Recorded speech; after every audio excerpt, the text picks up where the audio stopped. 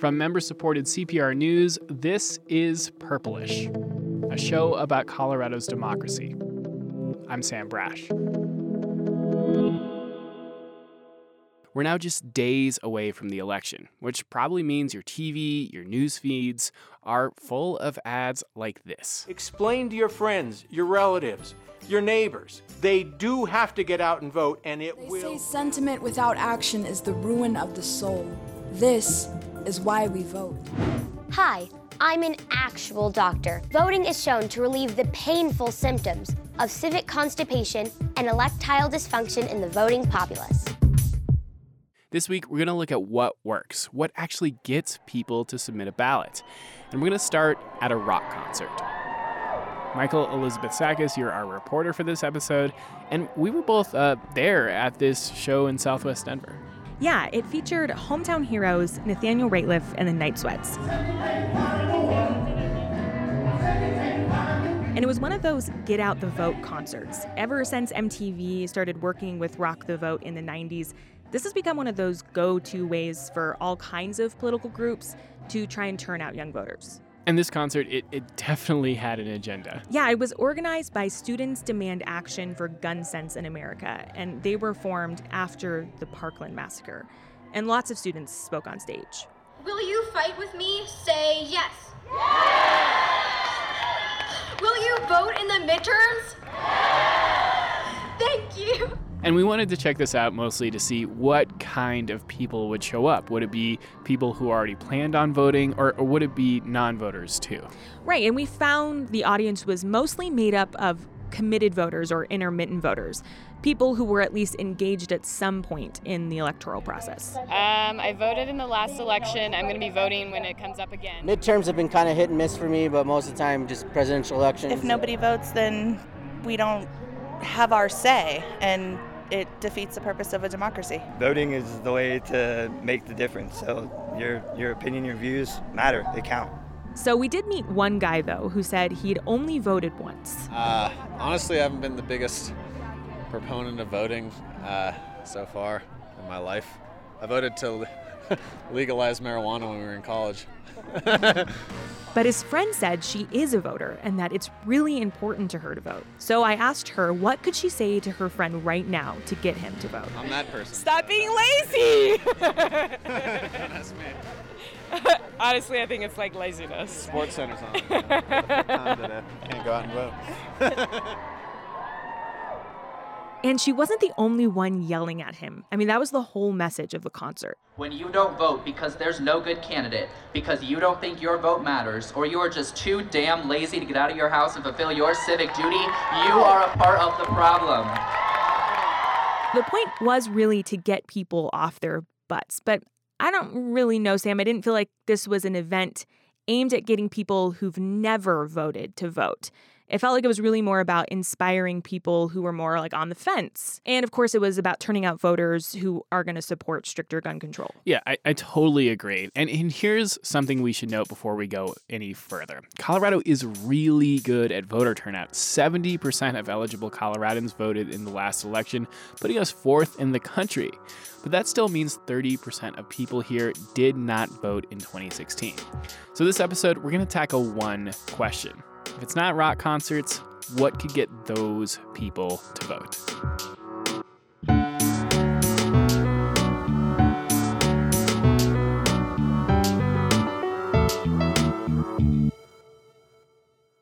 Michael, here's one question I have. When it comes to this goal of getting non-voters to vote, a lot of what we hear about the problem is access, that people would vote if registering was easier, if voting was easier, and if staying on the voter rolls was easier. But Colorado does make it pretty easy, right? Yeah, so just a few years ago, lawmakers made it so every registered Colorado voter gets a ballot in the mail no matter what. We got to look at the ballots as they arrived at the post office on East 53rd in Denver. So for the Postal Service, election time is actually kind of a warm-up for the holidays. You can also register to vote up through the day of the election, and you're no longer assigned to a polling place. You can vote anywhere in your county. And all that stuff makes it one of the easiest states to cast a vote in. So in spite of all of that, we still have more than a quarter of people not voting. I mean, I guess that means it's not all about access. Well, no, but access does play a role. There's lots of factors that go into voter turnout, but we saw real data in this election that when you make it harder to vote, fewer people cast a ballot. Yeah, absolutely. Make it easy and people are going to turn out to at least a point. How much does it matter? So one recent analysis compared Mississippi, which they said is the hardest state to cast a ballot, to the easiest state. Is that us? It's Oregon. But we're number 2. Okay. And this analysis says ease of voting accounted for 11 points of the difference between Oregon's turnout rate and Mississippi's in 2016. And that's pretty significant. But, I mean, it's clear making voting easier isn't the whole answer. I talked with a professor of political science at MIT, Dr. Adam Berinsky, and he studies states like Oregon that have made it really easy to vote. This notion that everyone would vote if we just let you drop a ballot in the mail, right? That the only thing that's preventing you from voting is the fact that it's hard physically to get yourself to the polls. I think it's just the wrong story. So what he says is that mail ballots, same-day registration, these policies mostly help likely voters cast a ballot. They aren't the key to turning out long-time non-voters. So what do we know about people who really never or only rarely vote? People less likely to make it to the polls are Latinos, young people, people with lower levels of education, and lower incomes. And these are nationwide trends that we also see play out in Colorado. Those are some of the demographics, but why these groups? What makes them less likely to vote? So I spoke with Dr. Bridget King at Auburn University, and her book asks the same exact question that we're asking here right now. It's called Why Don't Americans Vote? My answer would be there are multiple reasons, and there's no one solution to address them all. And what are some of the reasons that she gave? One reason is that people in these groups may feel alienated or discouraged by the process. It could be because of the personal experience that they've had with government or some government office, or just the observations they've made over time with respect to politics and political activity. So apathy, disillusionment, feeling like it's not just hard, that it won't do any good anyway. Yeah, exactly. That feeling of why bother? My vote doesn't matter. Or the people in power are never going to represent me anyway. Or even this just isn't something people like me do. This is something marginalized groups can really internalize. And for King, education is a big part of the solution. And this might be my soapbox moment. If you think back to like elementary school, what we teach students is about the presidency. So we teach them about voting for president. But very little time is actually devoted to helping students understand the role of all the people who run our states and our local governments.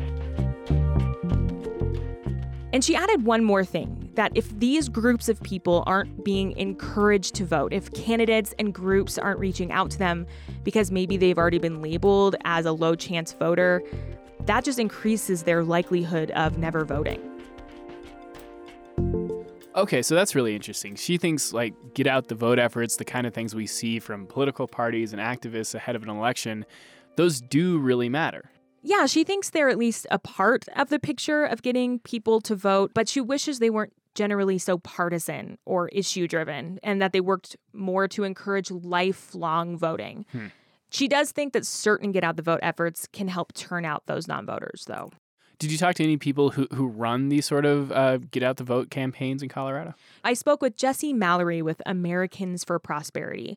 They're a small government free market advocacy group. And he says what's most important is connecting with people where they are. And that could be at their front door, or he says in a church or at school. You help them by giving them the tools to empower themselves. And that's a much different approach than somebody who's just like, hey, I just really need you to vote for this one person. I mean, it's a completely different mindset. So Americans for Prosperity is a really well-funded group. They spend millions on their advocacy work and are a really powerful voice for conservative issues. And Mallory says when it comes to turning out voters that might support those causes, that it's really about creating relationships with people and not just at election time. What we don't do is just host an event, say, let's have a rally, and then we go home. That's not what we do. We check in with them, we talk with them, and We stay in contact with them. As I said earlier, it's that one-on-one contact. That's where you move the dial. It's transforming people one by one, and that takes patience and it takes time. All right, so the point here is that the best way maybe to get non-voters to vote is not to talk to them once, but again and again and again, and to have a relationship with them. Right, and that's something I learned from Get Out the Vote researchers, that the key to getting a non-voter to vote is a personal connection with people in their lives or their community. It's really those people sitting down with them and talking with them who have the most power to inspire voting. And that kind of got me wondering, what would that be like and what would that sound like? Okay, we're going to take a break, and when we come back, we're going to give you the chance to listen in on some conversations between voters and non-voters who they're close to.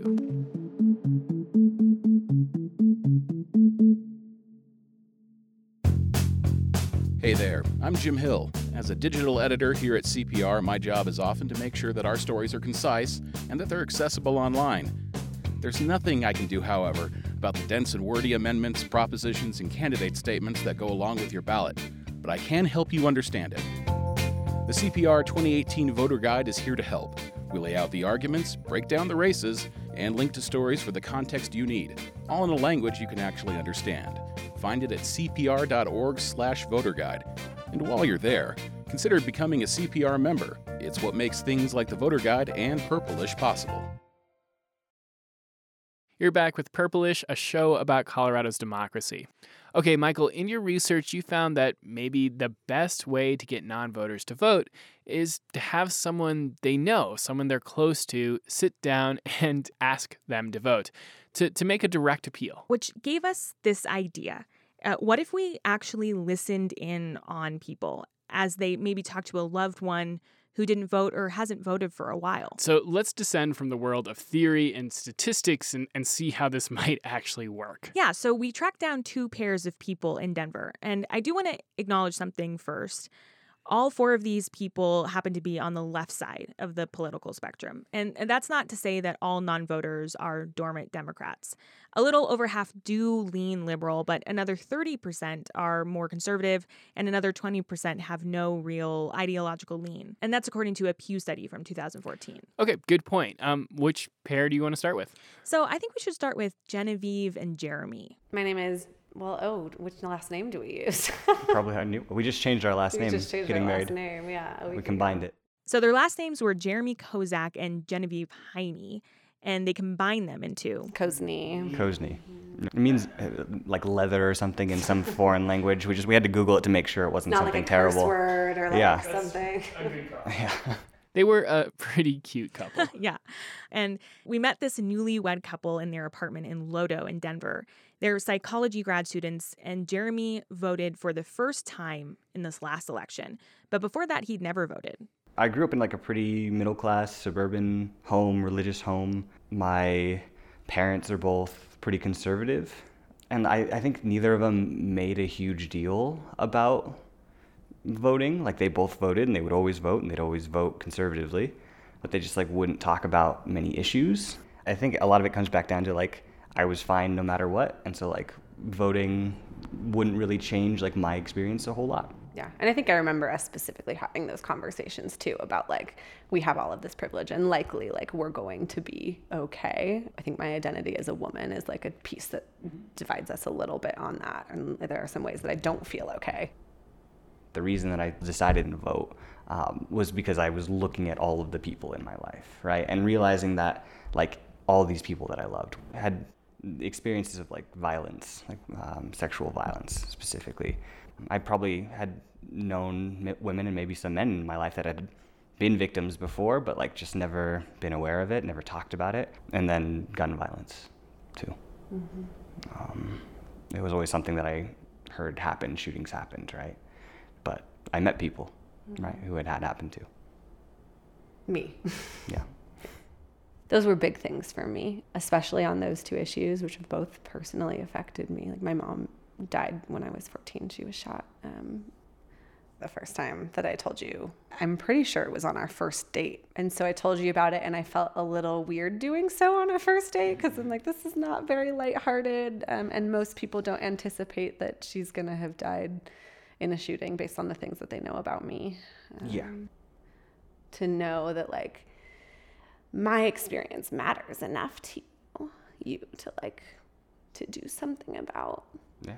That's why it was, I think, upsetting hearing that you didn't vote, because like these things matter. Like, yeah, this is how we stop this stuff, by not putting people in office that like are gonna continue to perpetuate the problem.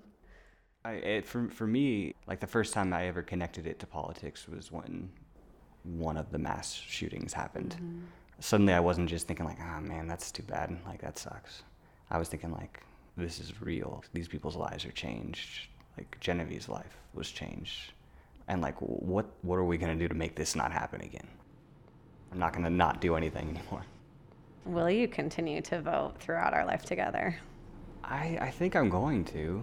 I'm gonna keep trying to know people who are affected by all of these issues and like noticing when I'm affected. And I think that's gonna be the stuff that keeps motivating me.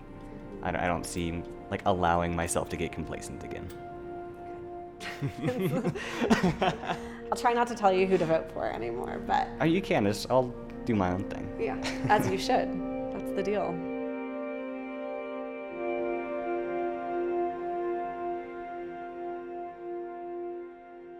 That was Jeremy and Genevieve Kozney talking at their apartment in downtown Denver. And their ballots weren't hanging out on the counter or anywhere else. Both of them had already voted this year. Michael, that story of how Jeremy became a voter, it seems like the perfect example of what you found in your reporting. People often don't vote until someone close to them gives them a reason to. Exactly. They have to see it as meaningful and important to the people around them.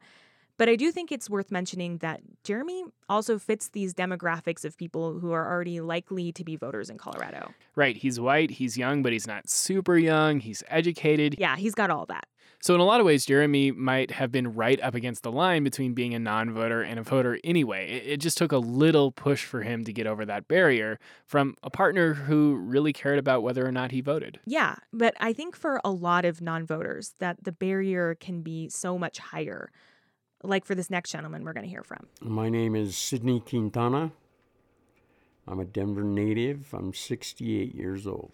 So we visited Sidney in his home. It's a public housing unit in North Denver, and he's a Jicarilla Apache, right? Yeah, and he has deep roots in New Mexico, but he grew up here. And you got in touch with him through his nephew. I did, Philip Cano. I am 31 years old and born in Denver, Colorado, and I used to do construction full-time, and now I am a studio engineer. So Sidney is a non-voter, and Philip agreed to let us run microphones while he tried to convince his uncle to vote.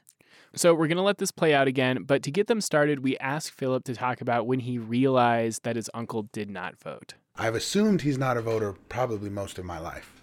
I mean, I feel like voting should be able to help more, but I feel that his generation and where he comes from has lost that, and the want and just the general need to vote, they don't have that anymore. They've lost that faith. We didn't lose it. We put it away. After so many years of this broken system, I choose to put it away. Do you feel like there'd be any barriers for you to vote? Do you think that you could be able to vote freely? Do you think there's anything keeping you from voting? No. Is this system keeping you from voting? I don't drive my car when it's broken. The system's broken, and people need to acknowledge that. In the climate of Donald Trump, you don't feel the need that it's more necessary to try to vote, to just get this gone and moved on? We're never going to get this gone. That's my opinion. Stupidity should be painful. So would you teach your grandsons to vote? I did. I have. Because I do think it's important. But while you guys are busy voting, we're busy pounding the pavement about the injustice, the inequality, the discrimination, the hatred. I'd rather fight that on a level that I'm familiar with, which is the streets of this city, like this gentrification of this city. We were all affected by it. I mean, look at your community. How many minorities do you see in your community these days? Not a lot. You and your brothers? Me and my mom and my dad. Right, exactly. And that was someplace that we went to eat pig ear sandwiches on Friday night. We could go listen to all the jazz we wanted. All the old little shops that were family owned, they don't exist. And if they do, they're catering to white America. What about your local council person, your locals who are right here dealing with the streets and the ones that are right here dealing with the gentrification? I've already done that. My community's already gone. My community does not exist here. There's nothing for me to fight for here anymore. I'm not real happy about that. What would you want? What's gonna pull you back to voting? It'll never happen. Equal justice, fairness in the employment. When you tell me that there is somebody that you want to vote for and not lesser of two evils, I'll be standing right behind you too. I might even vote. Do you think that you can find a politician that is willing to fix this government and fire Congress? I mean, I agree that there's not anybody like that right now. Right now. I can't bring myself to not vote. I can't bring myself to say the same thing. I can't bring myself to put it away yet. Yeah. I haven't got to that point. I still personally You're not my age. I personally still have faith that voting could still do something. At least show that we're trying. That's how I feel. I can't bring myself to put away my vote yet. I'm glad that you guys have hope. Hope is important. Dreams are important. But I understand one thing. The left wing and the right wing is the same bird. And that bird's been dead a long time. And if you can resurrect it. Because you're going to need it, not me. I'll be dead. I'll be dead before you're 40. Resurrect it because you're going to need it. Will I vote? No.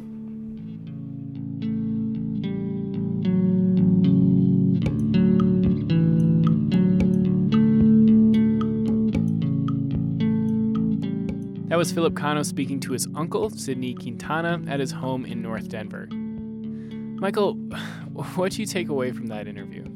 So I think for me, it blew up all of these stereotypes about non-voters. That they're lazy or apathetic or unintelligent. Yeah, or just uninterested. Some non-voters are going to be like Sidney. They've decided to put their vote away because they see voting as a sham. But they've made this choice to not be involved. Right. So what would you say to people who still have hope in our electoral system and want to improve it? So of course, I'm going to say go for it, because I think one positive thing we really learned is that people are the best way to encourage voting. And some people are going to be like Sidney Quintana, but others still need someone in their life to make that appeal. But it also matters how you go about that. I think guilt probably isn't going to be your best tactic, and I think that's what a lot of people reach for.